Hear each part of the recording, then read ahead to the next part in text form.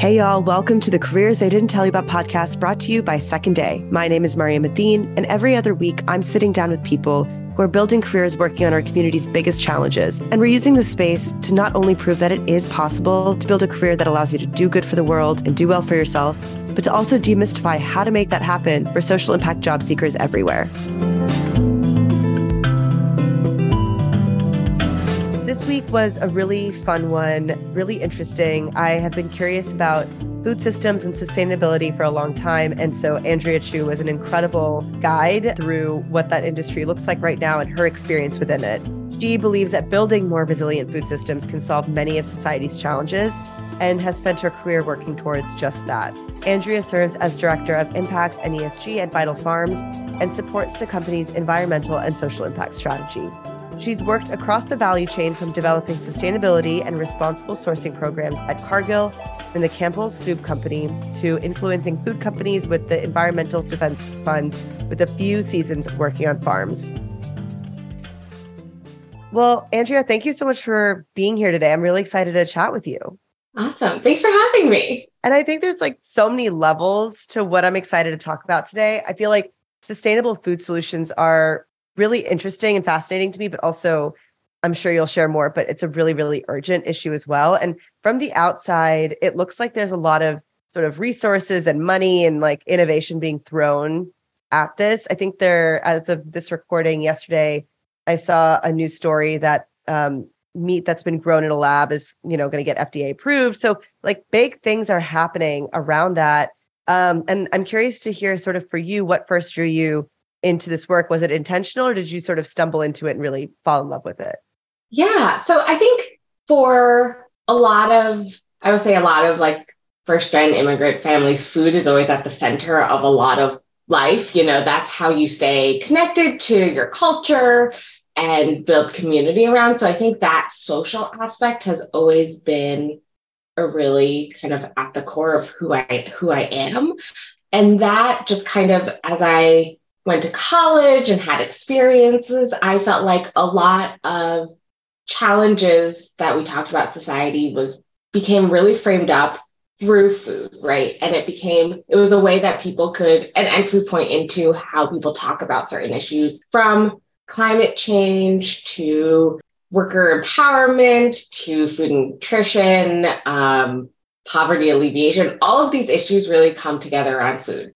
And so it just became a really, as I said, a really interesting entry point into how we could solve a lot of these issues, and also just a really strong connection point for people to get invested in solving a lot of these problems. And that's kind of how it was for me. No, I totally relate to that. I immediately thought of my dad, who only ever wants to eat Indian food. No matter where in the world he is, he needs to find an Indian restaurant. But he's also been trying to cut down on his meat, but he loves kebab. And so I'm thinking about a world in which we have really good meatless options for my Indian dad, who is not just going to eat tofu every day. That's just not how he was raised. He just doesn't understand that. So I think, the food piece is so personal.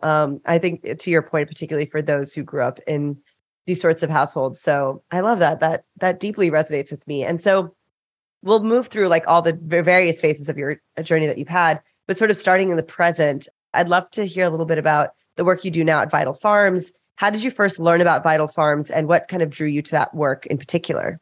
Yeah, so I've been with Vital Farms for a little more than a year now. I am their Director of Impact and ESG. So I oversee our B Corp certification process, our ESG reporting, so what we put out to all of our stakeholders, and then earlier this year, we announced our first set of impact goals. So how we're going to make progress around environmental, social issues. And so a lot of my work is now, how do we build the cross-functional teams to successfully achieve those goals around climate change, around regenerative agriculture, around diversity, equity, inclusion. And I came to Vital Farms as a fan and consumer.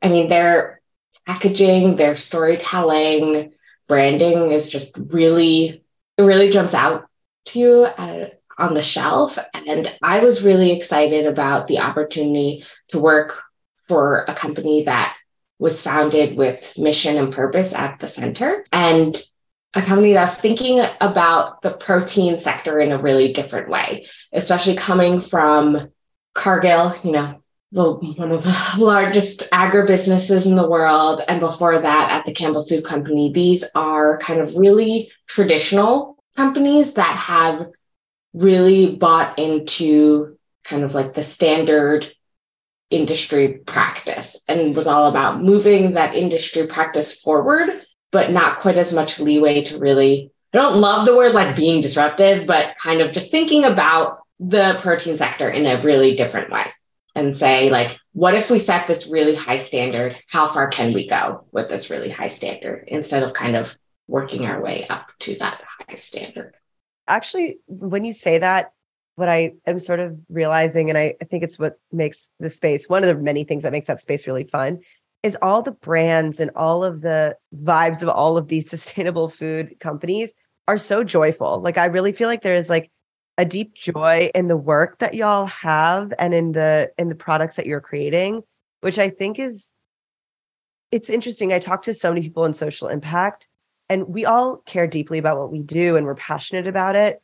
But there is, I feel like sometimes a lot of cynicism and darkness and sadness that sometimes carries some parts of the sector. And from the outside, it feels like the food space is much more joyful and forward looking in a lot of ways. And I'm wondering if you find that that is true, or if maybe that's just misguided because the branding is really pretty and it looks like everything's all, everyone's really positive and things are moving in a good direction. But do you have moments where like the work is frustrating, or the mission like doesn't show up in the way that you want it to, or you feel cynical or jaded? Do you have those moments in sustainable food as well? Oh yeah, all the time. I think it's really easy to get kind of sucked into one, inertia, but then also just like the doom and anxiety of a lot of how big a lot of these problems are. Obviously, climate change is looming over all of us, and we experience it every day, it seems like now. But I think to work in this space in general, you have to be an inherent optimist to think that there's a solution to it, right? And to want to work on these problems. And I do think one of the things that's really exciting about the food sector is, it's often touted as one of the leading protein, for example, meat production, one of the leading contributors to climate change and all of these challenges. And it's also a potential solution, right? You think about a lot of the innovation that's occurring just even around increasing grassland grazing and what that potential is for carbon sequestration, or a lot of new operations that are trying to implement agroforestry. And so being able to kind of implement a lot of these new practices that are much more solutions oriented and shifting the mindset away from being purely an extractive industry. Yeah. And I mean, what strikes me as you're talking is that food is unique in a way that like it's really easy for all of us to wrap our minds around, because day to day we all consume it in some way and we all understand it. We all have maybe different relationships with food, but we can understand it. We can understand the need to have food on the table. So there's two pieces that I'd love to get your thoughts on and unpack a little bit. So one is that food is a human right, but it is also a consumer good. It is like a product. It is a thing we sell. It is a thing we try and market and get people to buy. And I'm curious, like, how you have seen that tension in food in particular, right?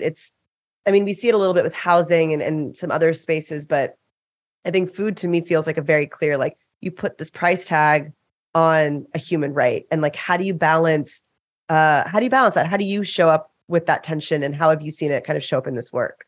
Vital Farms eggs are most likely the most expensive egg on your grocery store shelf. But you think about how everything else in the grocery store is priced, right? It's not taking into account those externalities and negative impacts down the line, right? The pollution of kind of concentrated animal feed operations and the impacts that has on a lot of poorer communities and the health of those communities. That's not being built into that price.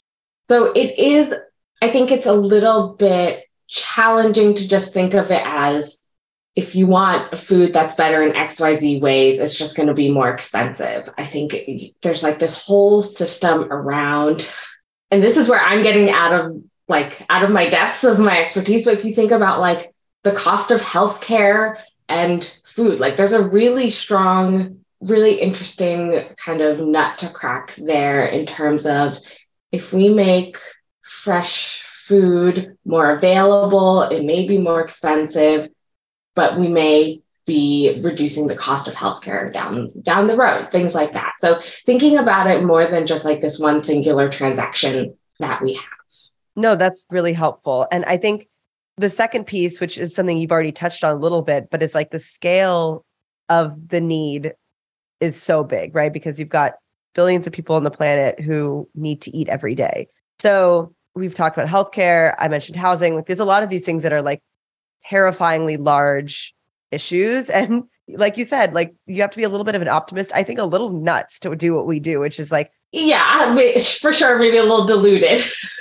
yeah, just like slightly diluted. Because I find that when I talk to people who don't work in the space, they're like, they think it's a little nuts what we all do. But that's kind of why I love it. So I'm curious, like how your personal theory of change has evolved over time and how you sort of see your role in this work, and maybe it continues to evolve, but I'm curious sort of like how you think about your place in such a large ecosystem and what advice you would give to people who are trying to navigate that. And we'll get into some of the specifics of some of the past places that you've worked and how you've developed some of these lessons. But yeah, I'm curious to hear sort of your theory of change on something that is just so daunting in so many ways.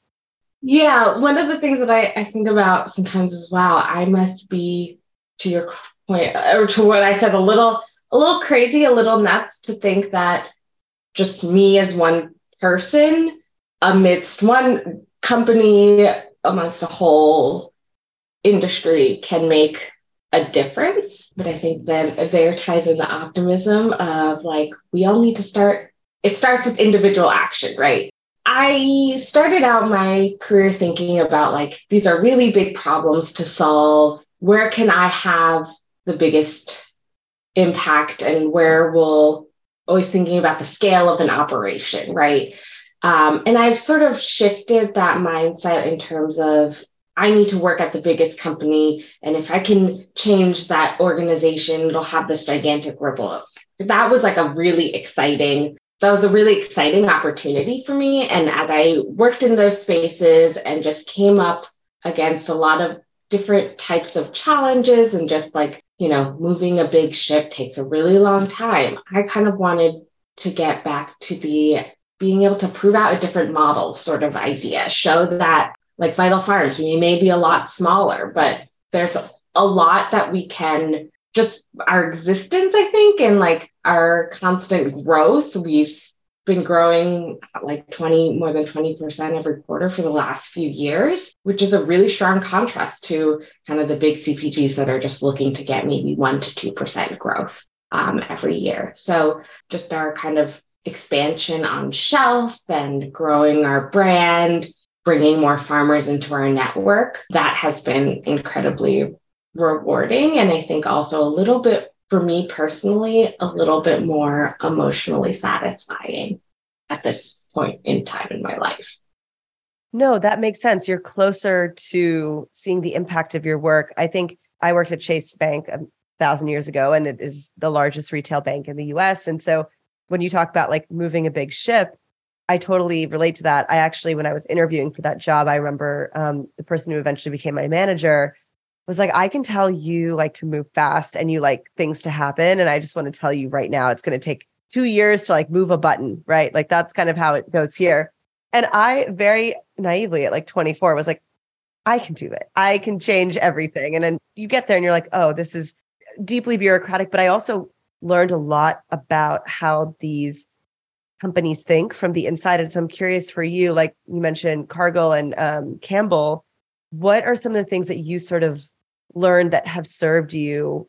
What are some of the insights you got into the food space working at such large companies for a while? I really learned the power of patience and influence and understanding at these big companies who is actually making the decisions. Coming into the corporate sustainability world, I think I thought I was like, oh, I'll be able, not me personally, but like my team or the chief sustainability officer, he or she is gonna set the agenda and everyone else will follow, right? Super, super naive.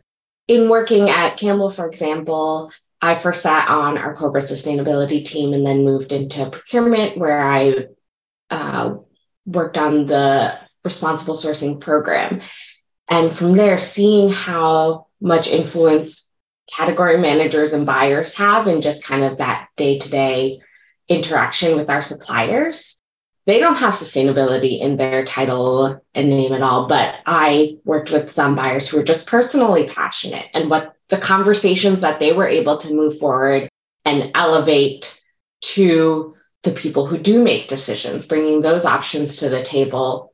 They were able to move the conversation 10 times faster than I could. And so when I think back on when I was in college, thinking about the kinds of jobs I wanted to have and things like that, I wish I hadn't been so myopically focused on, I need to have like sustainability as a formal part of my job description or my title, but thinking about how maybe working in supply chain as, a supply planner and just learning the ins and outs of inventory could start to have to move the needle in that role as well. I totally agree with that, right? I think that sometimes, and we at Second Day can fall into this trap as well, but kind of looking for a certain title or a certain type of company or organization to say they are doing good work. To your point, like there are so many people who have influence and who make the on the ground decisions that are really important that you may not see or may not know exist, right? So if you're a college student, you probably, don't really understand supply chain or understand that Campbell's Soup has a whole procurement process in which like a buyer can make a decision that is going to make, you won't have that sort of view. And so the advice that comes up for me that I would offer people based on that is go out and like try stuff, see what is going on at these companies, at these organizations, and you'll start to surface to your point, where the power and where the influence is. I think a lot of people put a ton of pressure on themselves to know exactly the kind of job they need to have or exactly the kind of impact they need to make like right out of the gate.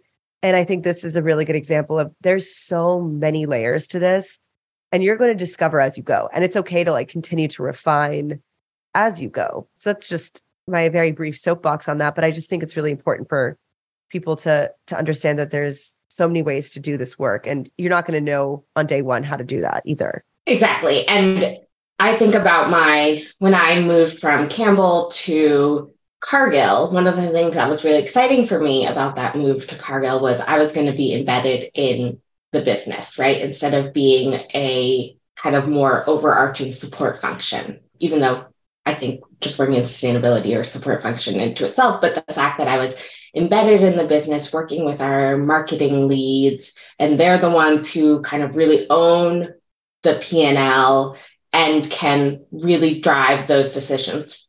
I would say in general, like marketing teams at CPGs are where you have the most influence because you own the balance sheet and can make decisions on, I want to spend a little bit more money on this premium ingredient here versus here. So for anyone listening who wants that little nugget, being a brand manager is a really influential way to go. I had no idea. I didn't know that. I had no idea about that in college. So I would definitely echo your statement of just, that's kind of how I feel like I've navigated my career, is not necessarily around roles, but around learning different types of organizations. So from a big CPG to a more a B2B company like Cargill, where a lot of our work is driven by the Campbells, the Hershey's, the General Mills of the world as we figure out how to supply them. And then now I realized that I really missed working on a consumer-facing brand and having that connection direct to our supply chain. And so that's how I ended up here at Vital. That's amazing. And I guess as you think about, we've talked a little bit about some of the exciting things happening in the space. What are some of the things happening in the world of sustainability and food that are getting you really excited these days? Give us some of the highlights of what people in your industry are talking a lot about. Well, definitely the cultivated meats and proteins is a hot button topic. I think there is also, I think that can really dominate the conversation, but there's a lot of really interesting conversation around, it's a really not sexy term for it, but like blended meats. So like putting more mushrooms in or meat alternatives mixed in. Maybe that's a kebab that your dad would find more amenable. There's a lot of that, definitely that conversation. I think the other piece that's just really dominated eggs in particular is around earlier this year, there was the phenomenon of eggflation. And with that comes a lot of conversation around how consolidated our protein industry is, where less than 4 companies own the supply chain. And just, I hope the general consumer, or at least like the public, is becoming aware of how risky that is. We saw a lot of those shortages during COVID and again with avian influenza. So seeing how vulnerable even consumers are to just how consolidated our industry currently is, and really shining a light on the need for more true competition out there. And I guess for people who want to explore this space more, I guess a specific question I have is, in your industry, was the fact that you had Cargill and Campbell's on your resume sort of something that made a really big difference? Do you think that this is a space that values people who start in more traditional CPG brands and then migrate in? Do you find that people sort of come from all over? Do people come from other industries entirely and bring in their expertise? Curious what sort of entry points you might offer for people who are curious to get involved. I think it really depends on the stage of the company. Vital Farms, we've been around for, I think, 15 years now. And when they're first founded, I think with a lot of startups, it's people coming from all different backgrounds, probably more entrepreneurial, more startup backgrounds. And then over the last 2 years, Vital's hired more. We call ourselves like big food refugees. A lot of us, there's some of us who came from more traditional like Kraft Heinz or PepsiCo. It's a little bit more of that traditional background. I think it's really, there's a little bit more openness for a younger company for people from different backgrounds. It's really kind of fun at Vital, where people kind of seek the company out who want to work here. And again, a lot of them are consumers and fans of the brand and then want to come work here, like myself. So it's a little bit of, it kind of sucks to think about, like, as we become a more established brand, we're becoming a little bit more, I guess, looking for more of that traditional skill set from the sector. I mean, it makes sense, but I think, sort of to what we've been saying, there is a lot of innovation happening in the space. There's a lot of new companies and new products that are popping up. So do you have any advice for people who are like trying to keep a pulse on like the latest things popping up? Are there like newsletters or websites or like blogs or like, I don't know, podcasts that you think are helpful at keeping up to date on what's happening in sustainability and food systems and that sort of thing? Yes. So I would say the 2 most helpful resources that I had just as I was trying to, as you said, keep tabs on what's happening on the industry. When I was thinking about where I wanted to go next, I would just kind of bookmark cool companies that I saw would come up and just check their jobs page periodically. But I would say those 2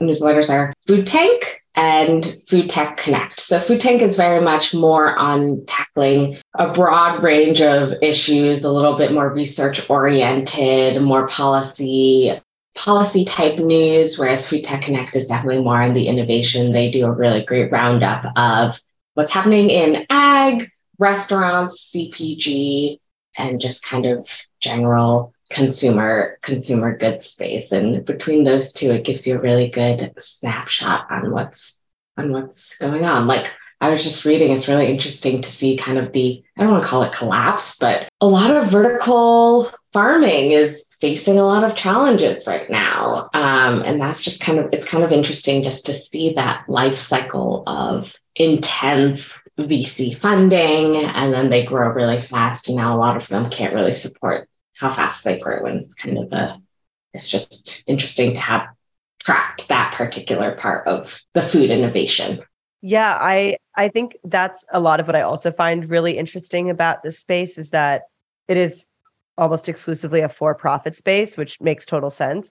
And so seeing how investment dollars and being VC backed and all of these things add a really crazy layer to like vertical farming kind of collapsing a little bit. I don't know the details as well as you do, but like, yeah, part of the pressure of being VC backed and growing really fast is these things can fall apart. So I'm curious, particularly since you do B Corp certification and you're working on like the ESG and impact metrics on your end, thinking about the growth of a company and making sure that impact is really meaningfully baked in, but then also that extra dimension of if you have investors at play and they want to see growth at any cost and that type of thing, like how do you see all of those things kind of interacting in your day to day? That's like the conversation that I'm having, I think, when we talk about any new project we want. It's balancing that we have to, as a publicly traded company, we report our quarterly earnings, but then also such a core part of who we are is about building that long-term resiliency for all of our stakeholders. That's what makes us at Vital Farms unique, right? And so it's kind of making sure that both sides are present at every kind of decision-making juncture. And I think this is where the really kind of unsexy part of companies of governance comes in, right?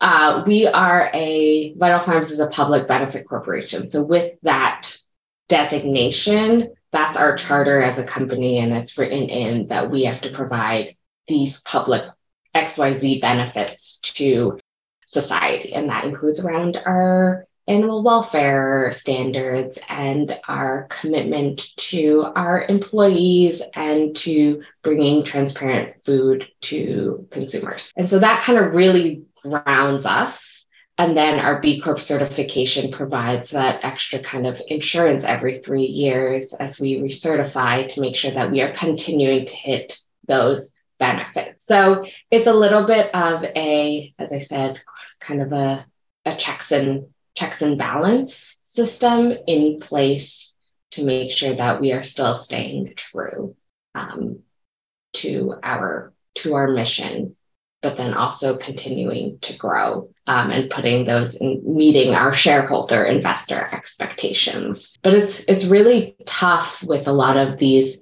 VC-backed startups where, especially when a lot of them come from more of a tech background, where they don't understand the margins of food are just so much slimmer. I talk to a lot of friends who have moved from food into pharma, for example, where we just talk about how the gross margin expectations, and if, like my one friend is telling me in pharma, if they have a product that is meeting a gross margin of a certain percent, it gets cut right away. It gets discontinued. And that number that she mentioned is what we hope in the food industry that we can hit, every quarter. So just having that understanding of expectation from kind of whether it is your VC firm or your investors, making sure they understand the landscape of what they're getting into, I think is really, really important. I would imagine that also shapes a lot of the culture of, we know this in lots of industries. This is not a food thing, but this is generally like how your leadership is thinking about growth and who the investors are behind you. That's going to shape a lot of what the culture of a place is. So as people are interviewing and like trying to, identify companies that they might be interested in, just keeping an eye to that, keeping an eye to what are the growth goals, what is the culture of how you want this company to expand and what the level of, shall we say, ambition is. Ambition is an amazing thing, I think I've also just been listening to too many podcasts about Sam Bankman-Fried lately, which is a cautionary tale if there ever was one. Truly, it's fascinating. This is such a tangent, but like his whole thing was effective altruism when he started. And so it's really interesting to hear that this entrepreneur started with these, theoretically, I wasn't in his head, but he claims these very, very positive intentions and how things can kind of fall apart. So this is true in any industry. And I would say for people who are particularly looking to do social impact in the for-profit sector, there's a lot of red flags to just keep an eye out for yourself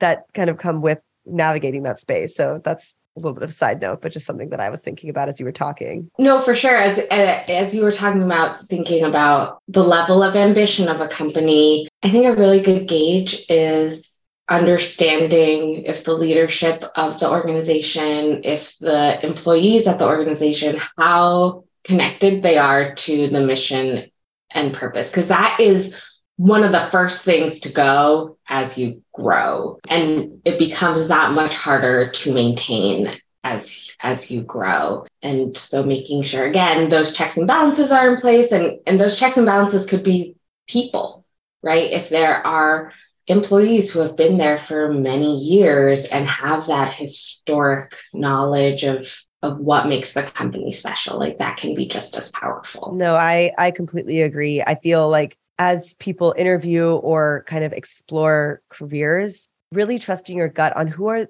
the people you would trust to work with every day. Like who is giving you the vibe that they truly care. I feel like if someone sat across from you, as I've been able to in this conversation, would be able to see that you genuinely care about Vital Farms and about the mission and doing right by the consumer and the business and the world, which is such a cheesy thing to say. But I really do think that trusting your instinct and talking to people and thinking about who is the leadership who I feel would guide this work, I think that's one of the most critical things you can look for. And the other sort of unsolicited advice I have is just with every new organization or every new role, just think about instead of thinking about it as like, this is my end point, what are the skills or knowledge I'm going to learn? And again, I had no idea this is like where I always knew I wanted to work at the intersection of food and social and environmental impact, but I didn't know it would take me to these types of companies, and I wouldn't trade any step of the way at all, just because I learned about massive supply chains, but then also learning about the role of an environmental NGO and how they play in this space, and just a lot of the skills that I've learned. It was always about like, what new skills am I going to learn in this role, rather than, is this going to take me where I'm going to go? And I think that I totally understand that pressure of needing to continuing to kind of build that resume or feel like your titles are going in the right direction. But it's with, 7-10 years under my belt of my career, it's a lot easier to kind of look back and find those, to draw that career map, if you just think about what are kind of the skills and what you've learned along the way, if that makes any sense. That makes a ton of sense. And that feels like such a wonderful way to wrap this conversation. And I hope people really reflect on how that advice applies in the food space, but truly in every space. So, Andrea, thank you so much for giving your time and your insight into this work, and very grateful to know you and be in conversation with you today. Likewise, I think what you do at Second Day is incredible. I've shared this with you before, but I leverage Second Day as I was looking at types of organizations and just learning what types of roles are out there in this space. It's really helpful just to kind of read through job descriptions and get an understanding of what companies are expecting in different spaces. And it's just been really, really cool to see how much these resources like Second Day have just exploded since I've graduated from college, and just how much people are looking for careers in impact spaces. Like that's the most affirming and optimistic thing for me.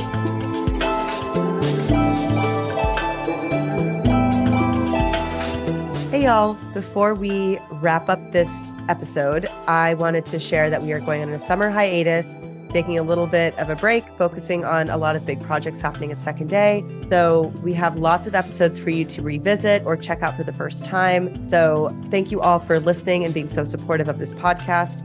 And I hope you have a wonderful summer, and I will catch you on the other side. The Careers They Didn't Tell You About podcast is brought to you by Second Day, an organization fighting to make social impact careers more accessible to all by dismantling inequitable talent pipelines into mission-driven industries. To learn more, go to secondday.org. I'd like to thank my producer, Mai Vo, for her incredible work in making this episode possible. Music used in this podcast is titled Blessed Time by Ketsa. It can be found on the Free Music Archive under the Creative Commons license. Thank you all so much for listening to this week's episode. If you enjoyed it, please be sure to rate, review, subscribe. It makes a really, really big difference to our community.